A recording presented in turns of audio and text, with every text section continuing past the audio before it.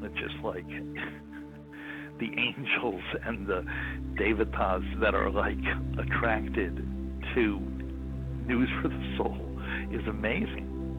And we love News for the Soul. Hello, everybody. This is Daniel Brinkley. Welcome to the Hearts and Minds of Informant. This is News for the Soul. Hello, this is Satyan Raja, and you're listening to News for the Soul. Be open in your mind, your body, your being. Allow yourself to drench in this awesome information to evolve you to your next place.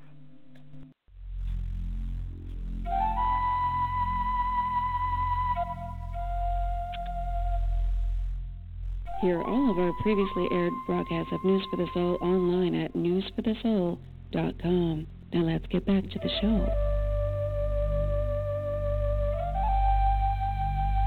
And we're still live. It's still February 27th, 2017. I've said that a lot today. There's been a lot going on today. Several different segments, starting from my early morning interview with Howard Martin of HeartMath. If you missed that, it's already in the archives, newsforthesoul.com. But right now, we want to stay here for Breaking Through with Grace Gideon, another new host from Australia. I don't know what's going on in Australia in the last year or so, but holy moly, there must be some kind of consciousness awakening revolution down there, because they're all coming up here to be on the air, and I'm very excited about introducing you to Grace.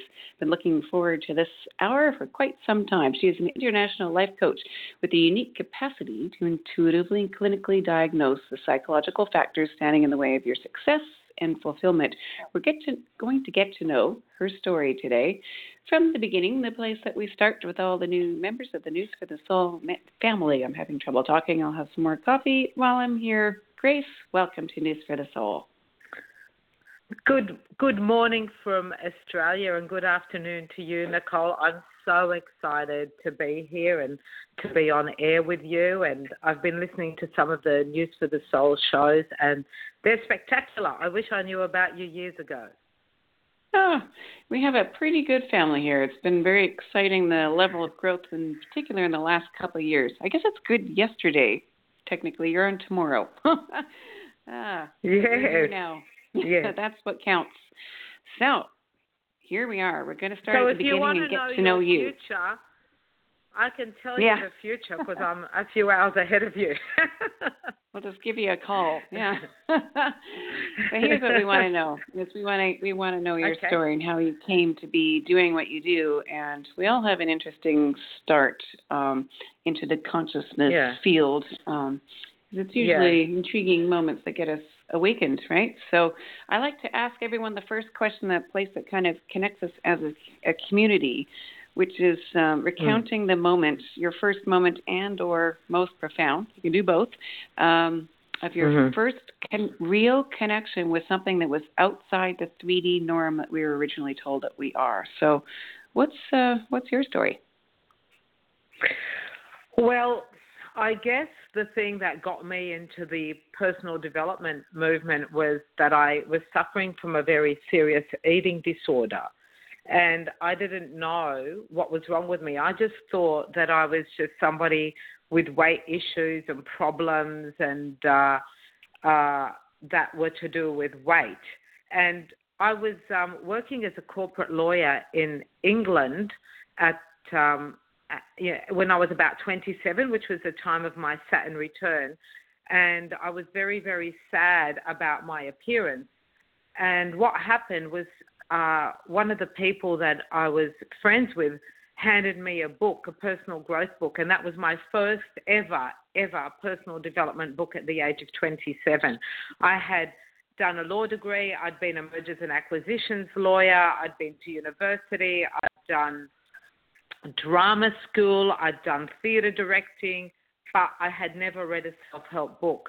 And once I started reading that book, boom, the whole world opened up to me, and I realized that we were multidimensional creatures. I realized we had feelings. I didn't even know what feelings were. I was just basically a talking head and a very humorous person, but not connected to my feelings. I only knew mad, bad, sad, or glad. So, boom, this book opened up my world, and then I became hungry for it. And then I started on the path of personal development. And the further down the path I went, thinking that I was here to fix an eating disorder, I realized that this was God's calling to take me on a spiritual path. What was the book? Well, it's a bit embarrassing, but it was a book called Women Who Love Too Much by Robin Norwood. Do you know that book? Mm-hmm. It's a I came great across book, but what was happening? that one early. Oh, did you? Tell me. Did you? Yeah. That was my first self-help book because I was not only was I somebody with weight issues, I was always also somebody who just kept falling in love with unavailable men. And somebody said, you've got to read this book because there's something you're doing wrong. And it was like, oh my God, it was one of those books that was telling my story. And it actually talked about women who had food issues and love issues. And then I found another book by Janine Roth called When Food is Love. And, you know, when you start on the path, there's always one more thing to take you to another place, isn't there? Yeah, it's wonderful. Yeah. Yeah. So let's go linear. So you found that book, and oh my gosh, and you were awakened and connected. Yeah. Where did you go next? Well, once I started learning, I wanted to keep learning because I've always had a passion for learning. And as I found out that my food issues were about repressed feelings and emotional trauma that I wasn't dealing with and childhood trauma that I wasn't dealing with, I went into therapy like a lot of people do and started uncovering a whole lot of memories and issues and stories about myself that I didn't think were relevant to my existence. And as I lost weight, feelings kept surfacing because I wasn't medicating with food. And then I would try and have another relationship, and then new things would come up.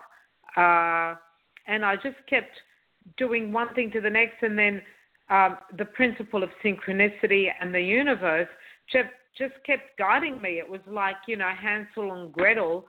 One crumb led to the next crumb, led to the next crumb, led to the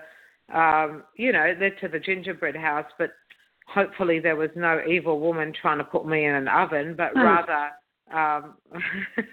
although you can meet a couple of those, but really what there was a path to my evolution. And I became so interested in personal growth. I then decided to study addictions counseling because I found out that I had an addiction to food.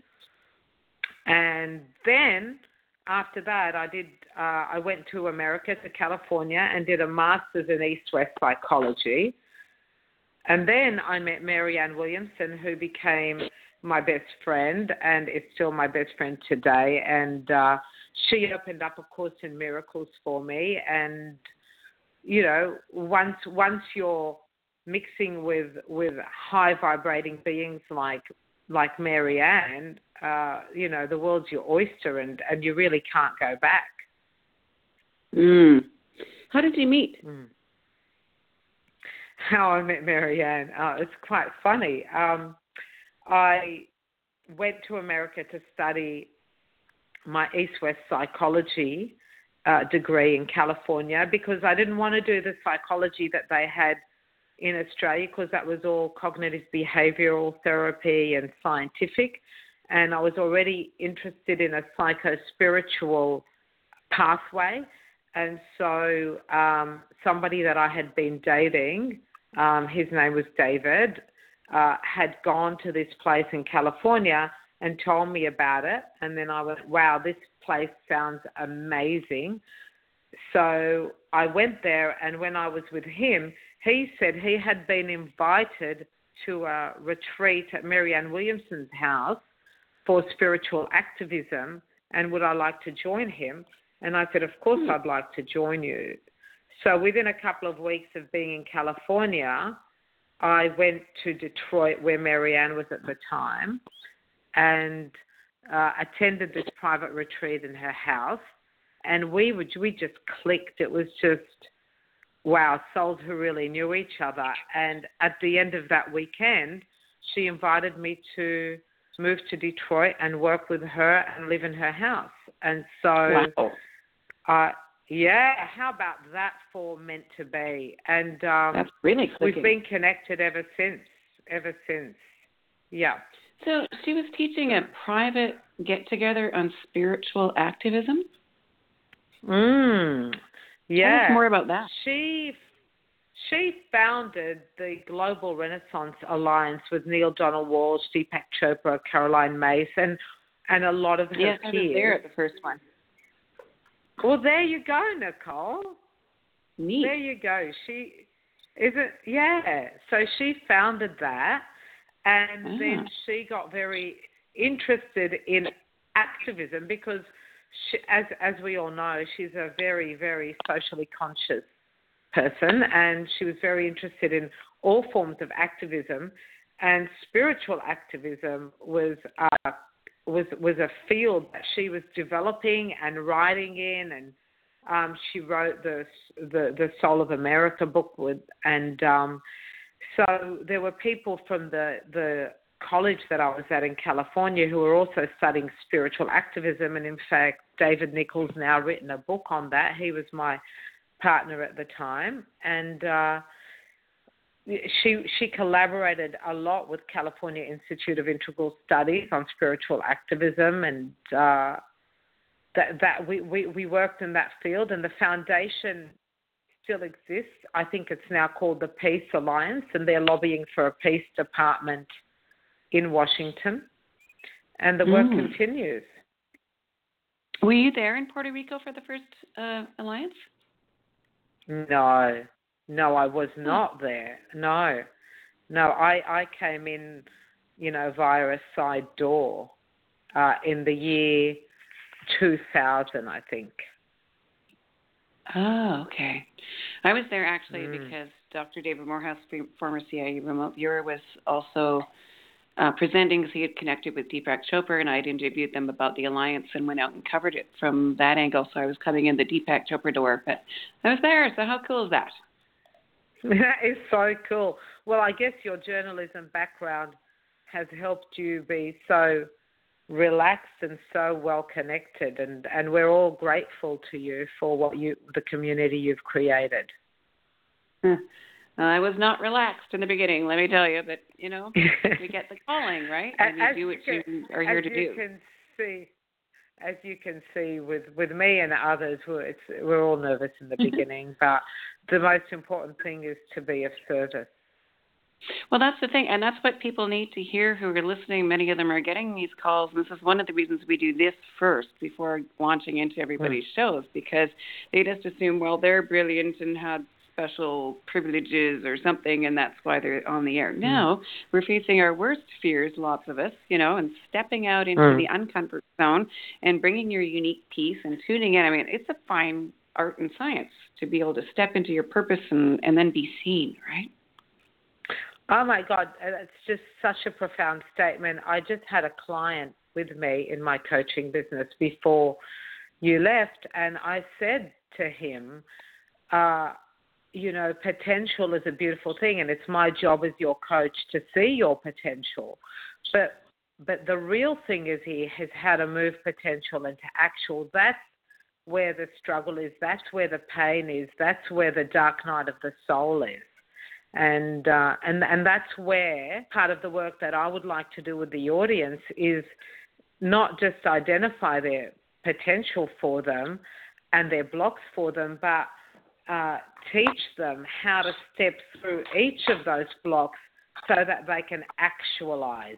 And I'm not talking self-actualize on a Maslow hierarchy of enlightenment. I'm talking, let's just do a bit more than we're doing. Let's just step a bit further into happiness. Let's just step a bit more out of the dark and into the light, so that the little voice inside you says, I matter. And it's not that we have to matter to others. We have to at least matter to ourselves, because it's our conscience. It's our social conscience. It's our moral conscience. It's our spiritual conscience that say, did I do a little bit of what I came to this planet to do?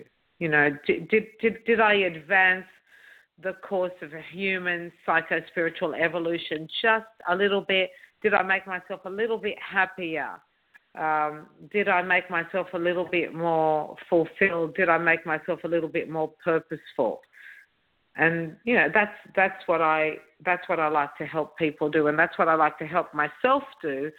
And I love self-disclosure. I think the 12-step movement, which helps a lot of addicts, gave a great gift. That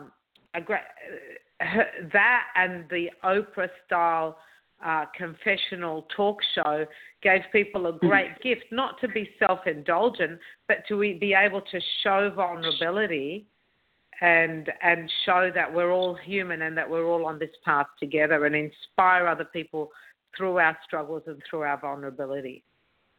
Absolutely. Love it. Well, we'll get there. Let's continue with our linear journey. We last left off, you've met Marianne Williamson. You've done one weekend secret seminar on what was it? I've already lost it. It was spiritual activism. Spiritual activism. Thank you. She invites you to move into her house in Detroit. So now what happened? Well, I had already enrolled in my master's in psychology, and I had that weekend broken up with David. So I think one of the reasons she invited me is that I know. See how pain and pleasure are so sweetly juxtaposed.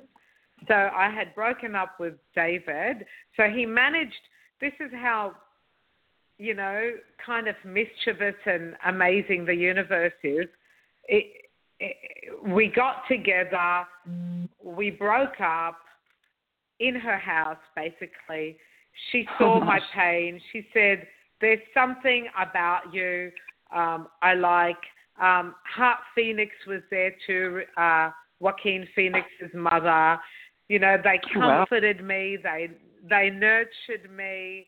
They said, you know, come join us. I had to go back to San Francisco and think about this offer because I'd enrolled and I was still hoping about something with David.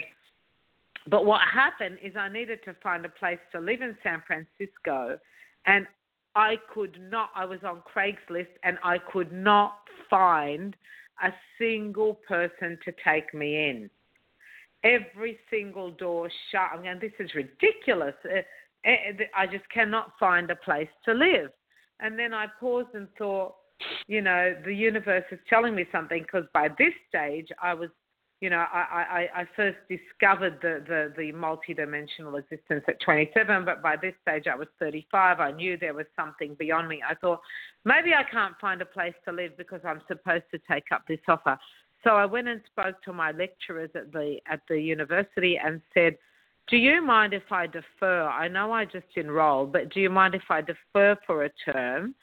And they said, look, we understand where you're at. Why don't you defer? But there's 1 or 2 courses you can do online from Detroit, and this is a great opportunity to go and live and work with Marianne Williamson. So that opened. The living situation shut. I called Marianne because she'd given me her cell phone, even though she didn't know me.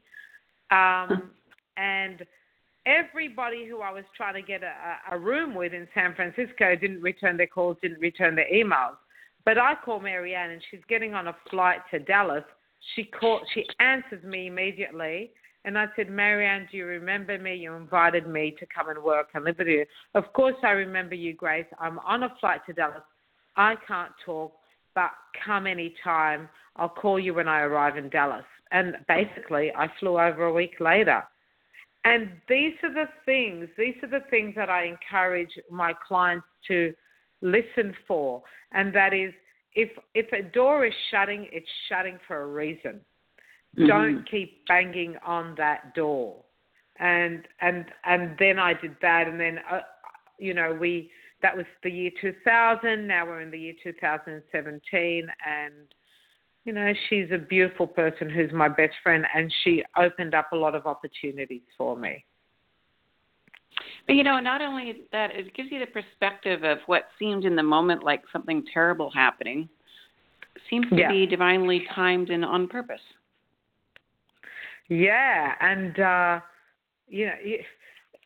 I've been trying to understand, God or universal intelligence, and every time I read one more book or listen to one more audio, or I think I'm starting to understand God, and then God does something completely different to what the God of my understanding is.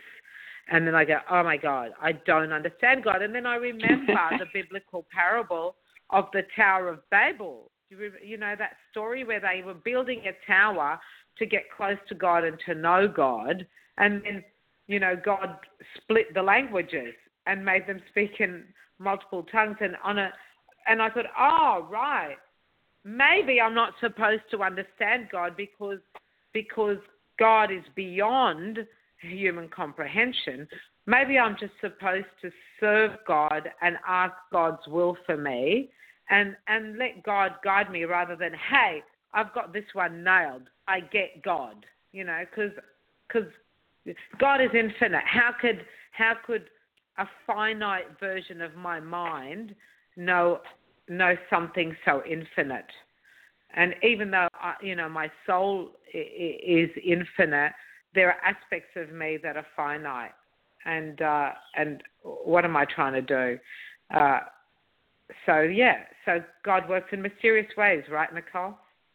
Absolutely. I think if we got God and all the infinite wisdom in one swoop, we'd probably self-combust. So better to stay in the moment. And I was saying to another client, it's really, really good we can't see our futures, because if I could see my future with the fantasy I had of who I should be I probably would have killed myself by the age of 12. Do you know what I mean? Because I know exactly what you mean.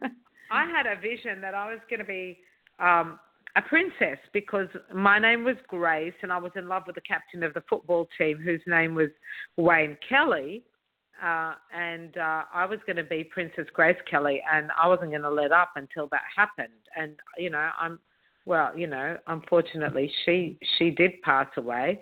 But I had this vision after vision after vision of my grandeur, and what in actual fact, the queendom that I'm acquiring through humility is infinitely more fulfilling than the fantasy bond that I had to, glamour and fame and romance.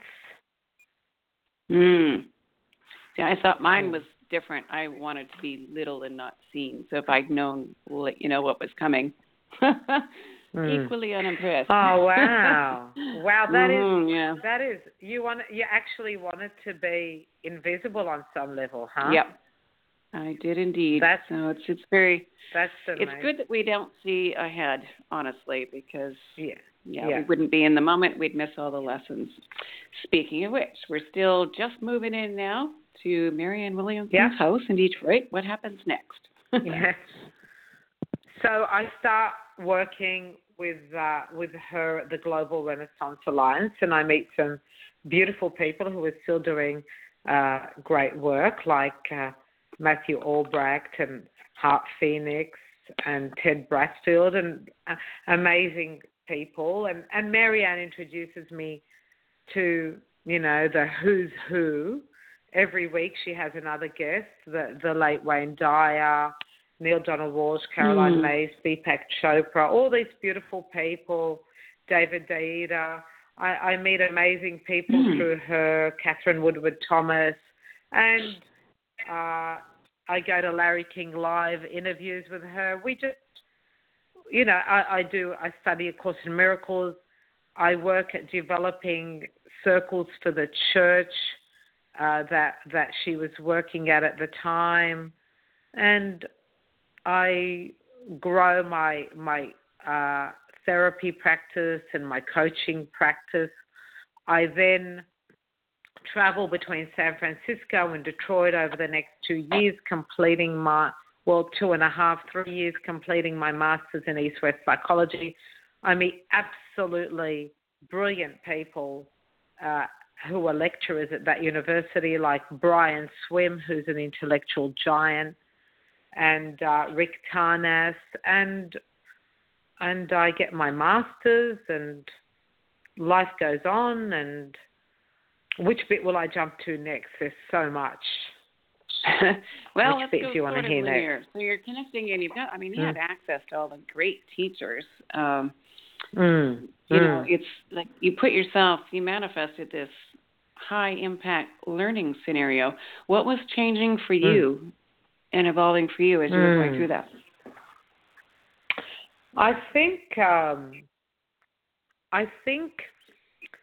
in my studies, I delved further into the work of Carl Jung, and I really, really loved Carl Jung, and I loved in particular his teachings around the shadow and the disowned self. And I met the late Debbie Ford and Louise Hay and all these amazing people, and James Redfield. He was wonderful. Him and his wife were beautiful people. Yeah, they are. And look, all these and the Chicken Soup for the Soul, Jack Canfield, all these people. And but what I really, really, really loved was the work of Carl Jung and the also symbols, synchronicity, individuation, and the disowned aspects of the self. So I particularly researched that work when I was doing my master's and started combining that into my practice, and my consciousness kept expanding, and I did trips to Sedona, Arizona, and did pilgrimages and went to the Esalen Institute and did so many workshops, met Carolyn Braddock, who's another brilliant woman. Just did a lot of work, Nicole. I could have, as a corporate lawyer, and I did. I bought a waterfront property in Sydney where the real estate prices now, are making New York and Paris look, cheap, almost. They're getting crazy, Sydney property prices. But I don't know if this is a wise decision, and all of those practical people out there might think, well, that was a silly move, but I sold my waterfront apartment in Sydney to finance my spiritual and psychological growth, and I did every workshop. So I did a degree, I did the things with Marianne and worked with Marianne, and then I would, every chance I got, I read about 700 self-help books, and then I did the Esalen Institute whenever I could, and I flew to Colorado, I flew to Sedona, anything, anywhere I would go, hungry. I think that's brilliant, because not only are you immersing, you're energetically committing. Yeah, I was so energetically committed. Yeah, you're absolutely right. Well said. So as you're going through these trainings, I know personally I've been through some staggering moments. Those moments I was alluding to in the first question is where you have a staggering experience that's beyond the so-called possible. Do you have any stories like that to share? Oh my God, so many. But as I put in the 11 things about grace on the News for the Soul website, one of the most amazing things was when Marianne turned 50, and I know I'm mentioning her a lot, but this is a crucial phase of entering into this field, and I hope she doesn't mind me talking about her so much, but it's just the truth. I finished my master's, and it was Marianne's 50th birthday, and she invited me to Paris for her 50th. And it was at a time when I was thinking, hey, I'm going to try and get into Berkeley and do my PhD because I'm loving this stuff. And so Marianne said, hey, I'm turning 50. Come to Paris for my 50th. And I said, yeah, sure, why not? Sounds amazing.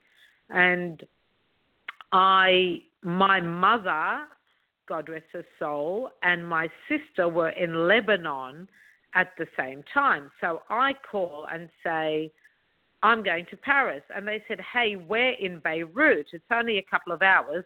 Why don't you come and spend a few days with us or a week with us before Marianne's 50th? And I said, yeah, sure. And then I said, but, I don't really have the money right now. Then my brother, who doesn't normally give out money, phones me up and says, let me buy you a ticket. Go hang out with Mum and Daisy. Oh, okay. So my brother's buying me a ticket to Lebanon because at this time I've sold my waterfront apartment and I'm a student. And so he buys me a ticket to Lebanon. And I say, look, I can actually do maybe 10 days or so. And then I've got to go to Paris. They said, sure, come. We have an apartment in Lebanon that we own. And I fly in and I go to the apartment, meet up with Mum and Daisy, my sister. And my sister has made or is making a film. She's already made the film with Omar Sharif, God rest his soul, about Lebanon, called Lebanon in Prison Splendor. And she's having a visit from one of her crew, and his name is Ali. And I'm saying, okay, you've got a friend visiting, I'm going to go out for a jog. I go out for a jog, and Daisy's friend Ali comes to visit our apartment and meet up with Mum and Daisy and have a coffee, and brings his friend Rashid with him. And I go out for a jog, which Nicole in Lebanon is completely unheard of for a woman to go out jogging. People look at you and laugh at you, but I was in a fitness phase at the time. And I come back from the jog and I walk into the apartment in my active wear, and I look across the living room and I lock eyes with Rashid, and it was love at first sight, and we were married 12 days later. Oh, I wow. extended my trip by 2 days. I think 12, 10, 12, 13, something like that. I wish I'd written down the exact, but it was definitely within 2 weeks. And the most bizarre thing is I saw him and we went out on the balcony and we were chatting, and we just connected immediately, and I asked him if he had a girlfriend. He goes, yeah, I've got a girlfriend, but it's not serious. And I said to him, well, I can't possibly date you if you're with someone. He goes, it's not serious. Anyway, after that, within a couple of days, I think it was a Tuesday, on the Friday of that week, my sister and I went to Syria before it was war-torn to do a pilgrimage, because there's a lot of convents and it's quite a spiritual place. And we went there and to do a pilgrimage, and we went to convents, and I even went to a mosque, and my sister was praying for a kidney for her husband, who needed a kidney transplant and had been on a wait list for several years. And I was praying for a husband, because by this stage I was 39 and I was missing out on having a baby and a family, and I had so much trouble. My problems, as I had mentioned earlier, were food and love, and I was praying on my knees, dear God, bring me a husband. and I'm in Syria, and I get a phone call from Ali on the Sunday, which was the third day of our spiritual pilgrimage, saying, Grace, come back to Beirut right now. Rashid has broken up with his girlfriend and he wants to date you. And I went like, oh my God, that's bizarre. That's the fastest prayer I've ever had answered. And I come back, Rashid meets me, we talk, we hang out for the next, 4 or 5 days. He proposes. Then it's bizarre. Honestly, if it was a movie script, people wouldn't believe it.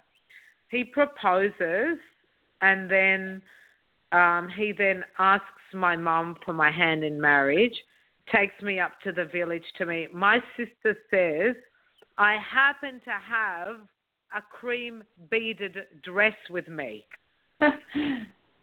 So within days, and his family, he's got 10 brothers and sisters, so it took 2 or 3 days to organise a wedding in his sister's front yard and have 80 people there, because that's just his immediate family. And all the sisters cooked. I know, it's bizarre.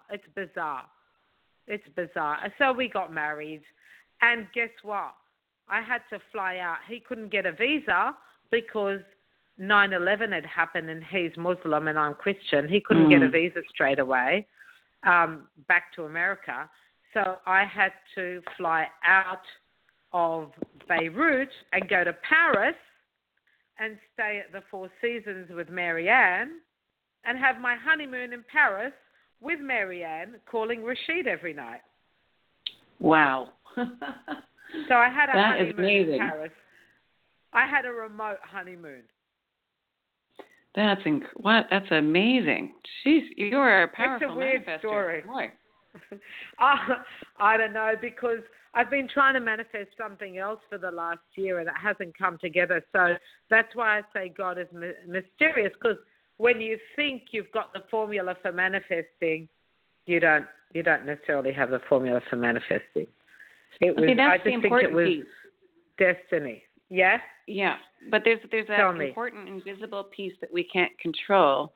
That's exactly. It's not like where we just go, well, I'll have this, and this, thank you, and we have it, right? Yeah. It's that other element, that mystery element. I mean, it'd be actually kind of boring if you could just go, meh, whatever, instantly, and there'd be no challenge. Right.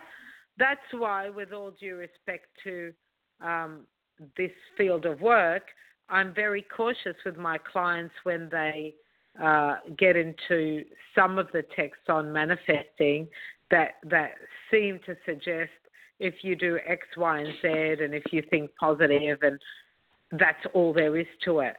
It's obviously very relevant, but it's not that formulaic. There's always mystery. There's always divine. There's always forces operating, isn't there, Nicole? There's the forces, there's the subconscious forces of your personal unconscious, which is childhood issues and even past life issues and subconscious blocks. And then there's also mysterious forces of good karma you may have accrued in the past just coming to you now, and you don't know exactly what it is. So all we can do is act with integrity and let go of the results. Yeah. And I mean, fact is, it wouldn't be amazing, right, when we manifest, if it was all cut and dry like that, and it would infringe upon free will of others and all kinds of other things. So it is a miracle when you get to the end of the day, and that's amazing. I love that story. Wow. So now you're married, and now you're on a honeymoon with no husband, but you're with Marianne Williamson in Paris. The story gets more interesting as we go along. So where do we go from there? Well, we applied for a visa for Rashid to come to America, and it's 2002, and we got married in June, and then on 9/11/2002, when the date passes without event, America then issues him a visa the very next day. He comes Wow. to America. Yeah, he comes to America. We stay there for a while. He finds it hard being in San Francisco, where I had now moved to, because there isn't a strong Lebanese community. We moved back to Australia, and he finds it better because there's a very strong Lebanese community, and Detroit has a strong Lebanese community. But I was going to be in San Francisco to do my PhD, so I forego my PhD and fall pregnant, which is very wise for any woman turning 40. And that relationship continues for a while. It has its ups and downs, but I come back to Australia and I set up my practice, my counselling, coaching practice, and I go into private practice in Australia and I see clients here, and I maintain my friendship with Marianne. And then basically 8 or 9 years later, Marianne's writing a book on a course in weight loss, and she invites me to go back to America and assist her with that. And then I do public speaking with her on that in New York, LA, San Diego. And that kind of gets me more interested in doing seminars.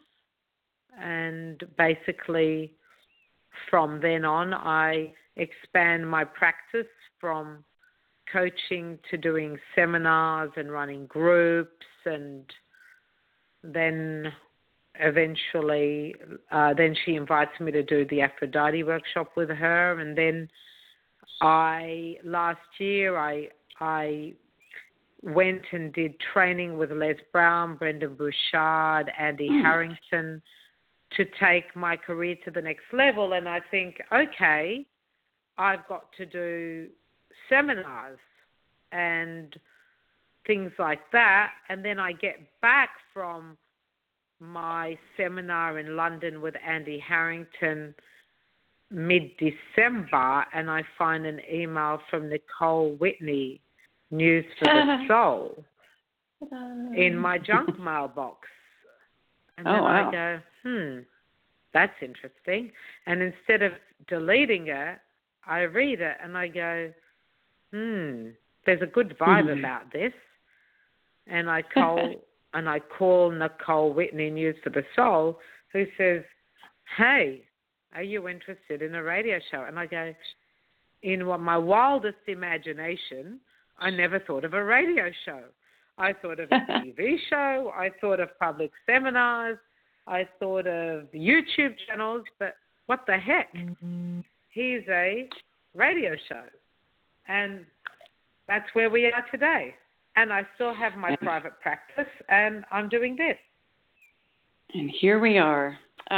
Let's talk about here your we private are. practice. Let's talk about what you're actually doing with your practice. What does that look like in the form of who you're helping and in what ways? Okay. So I have clients of all ages, basically from maybe the age of 15 to 75 or those ages. And my demographic is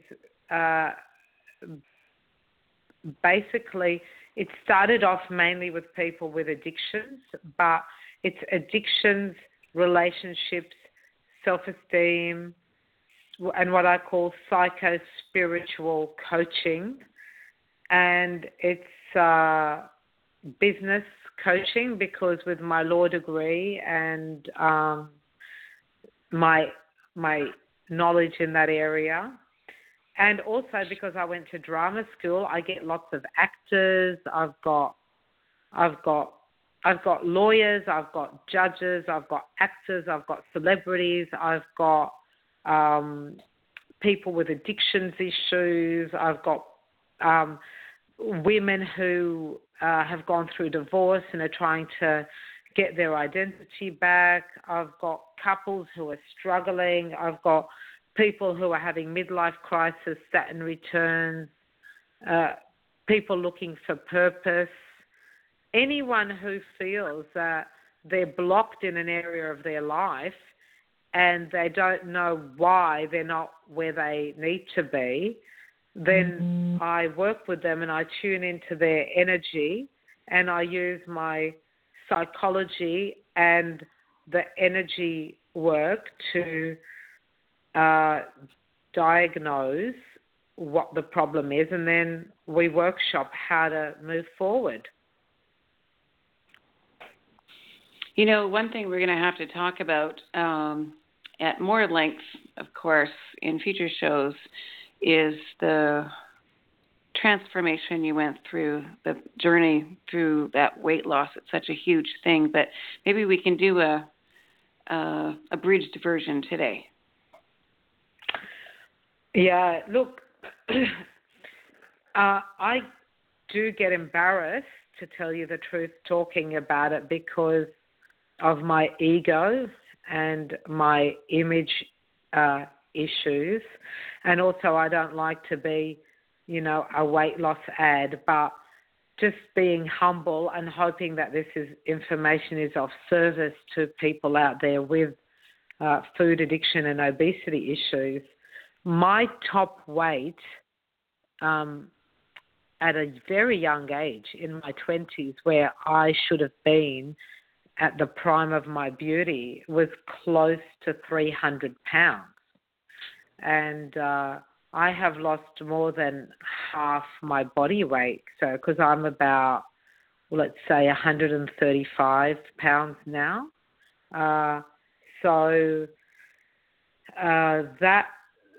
That was such a yo-yo experience, and the layers that I had to go through to go from 300 pounds to a right-sized body. I know that when Marianne wrote A Course in Weight Loss, one of the criticisms of that book was, oh my God, the rigorous work you have to do, according to this book, to get weight loss, you'd have to be, you know, some kind of master guru, personal development person. And I thought about that comment that somebody made, and I just sort of thought, for some people, not all people, but for people with the level of complexity to their eating disorders and food addiction that I had to work on emotional issues. I had to work on psychological issues. I had to work on negativity. I had to work on body image issues. I had to work on a chemical addiction to sugar and flour. I had to get a relationship with God and myself, because what was happening for me, Nicole, is my first diet was when I was 7 years old. Mm-hmm. 7 years old. And my body was like an accordion of weight loss and weight gain, with attempts and failure and attempts at failure, like an alcoholic story or like a junkie story. So for people who have struggled with something as simple as eat less, exercise more, which you probably need an IQ in single digits to understand, and yet able to achieve massive things in life, to not be able to eat less and exercise more consistently, for me, was humiliating. But what I found is that I actually had an addiction, like an alcoholic, and I had multi-level reasons to eat that were emotional, psychological, behavioral, habitual. I don't know, you know. Even if you put the 7 deadly sins in there, sloth, gluttony, greed, jealousy, I could put all of them into my addiction, anything.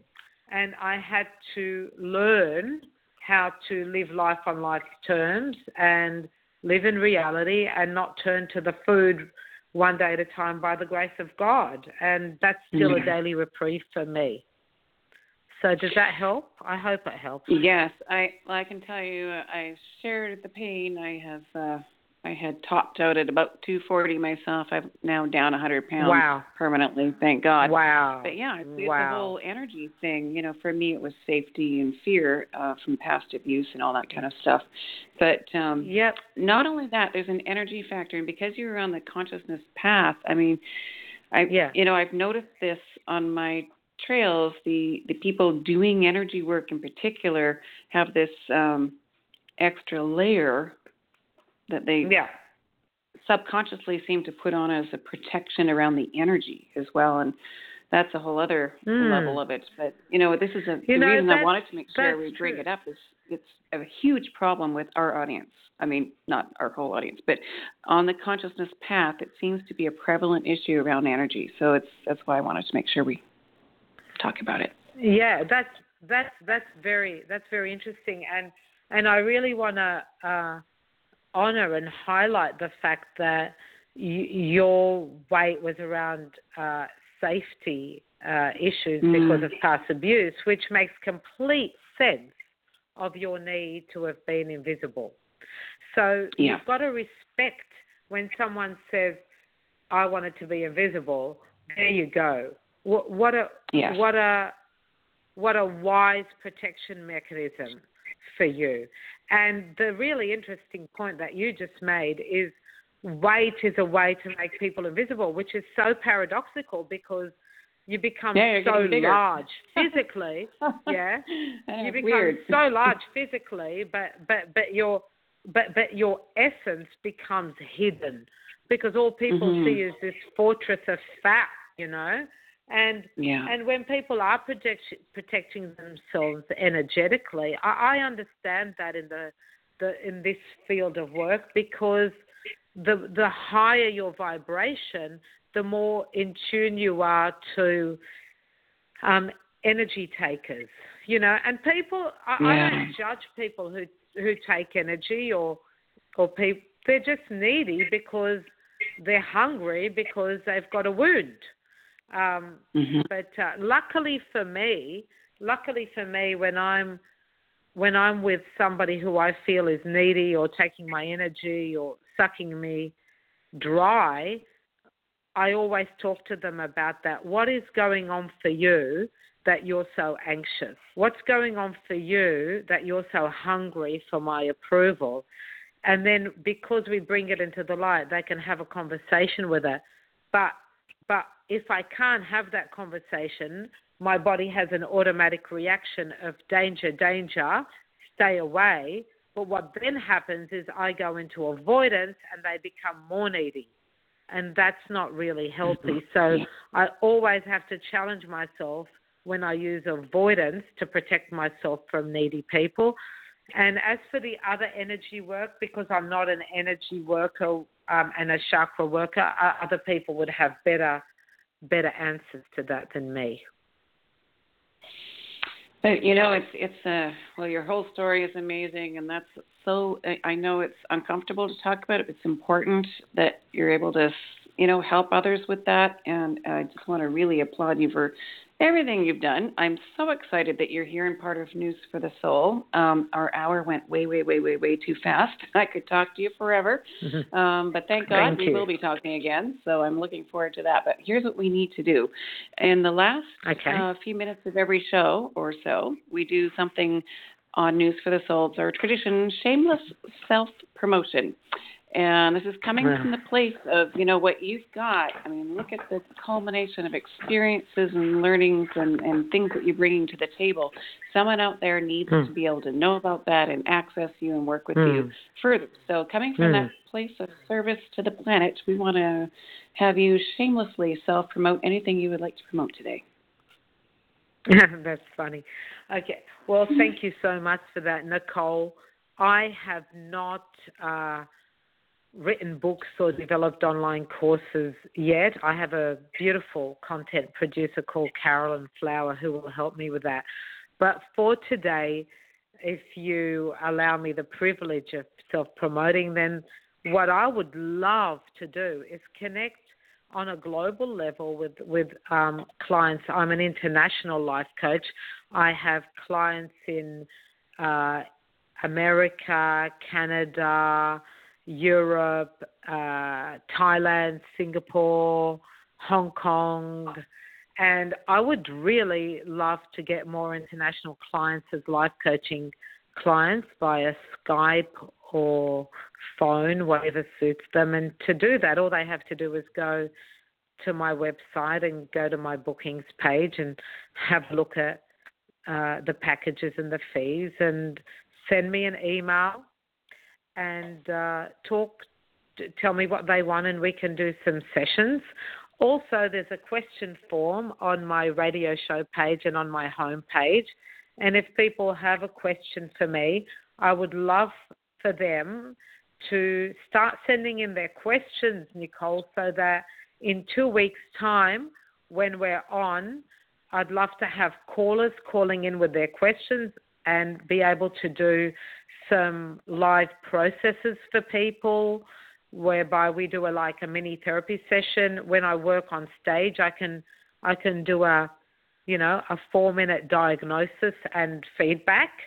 So I'd love to be able to do that to callers. So I'd really, really like to encourage people to send in questions to News for the Soul or to my website for the next show, and to book some sessions with me. Beautiful. Grace, we've got you all linked up at newsforthesoul.com. Do you want to give out your website as well? Yes, it's www.gracegedeon.com. Awesome. It has been a great pleasure. It was just so meant to be. Divine connection, divinely ordered. Thank wonderful. you. And thank you, Nicole, and thank you again for this opportunity. Very, very grateful, and I hope I do a service to you and your station and your listeners. Well, it is my pleasure and honor to facilitate that, and I look forward to next time, Grace. Have a great couple of weeks. Thank you, Nicole, and thank you, everyone, for listening. Grace Gideon, all linked up at newsforthesoul.com. We've got to do a switchboard reset. Busy day here. A few more shows for you. Live next will be Christine Scott right after this. This is Nicole Whitney, News for the Soul, life-changing talk radio from the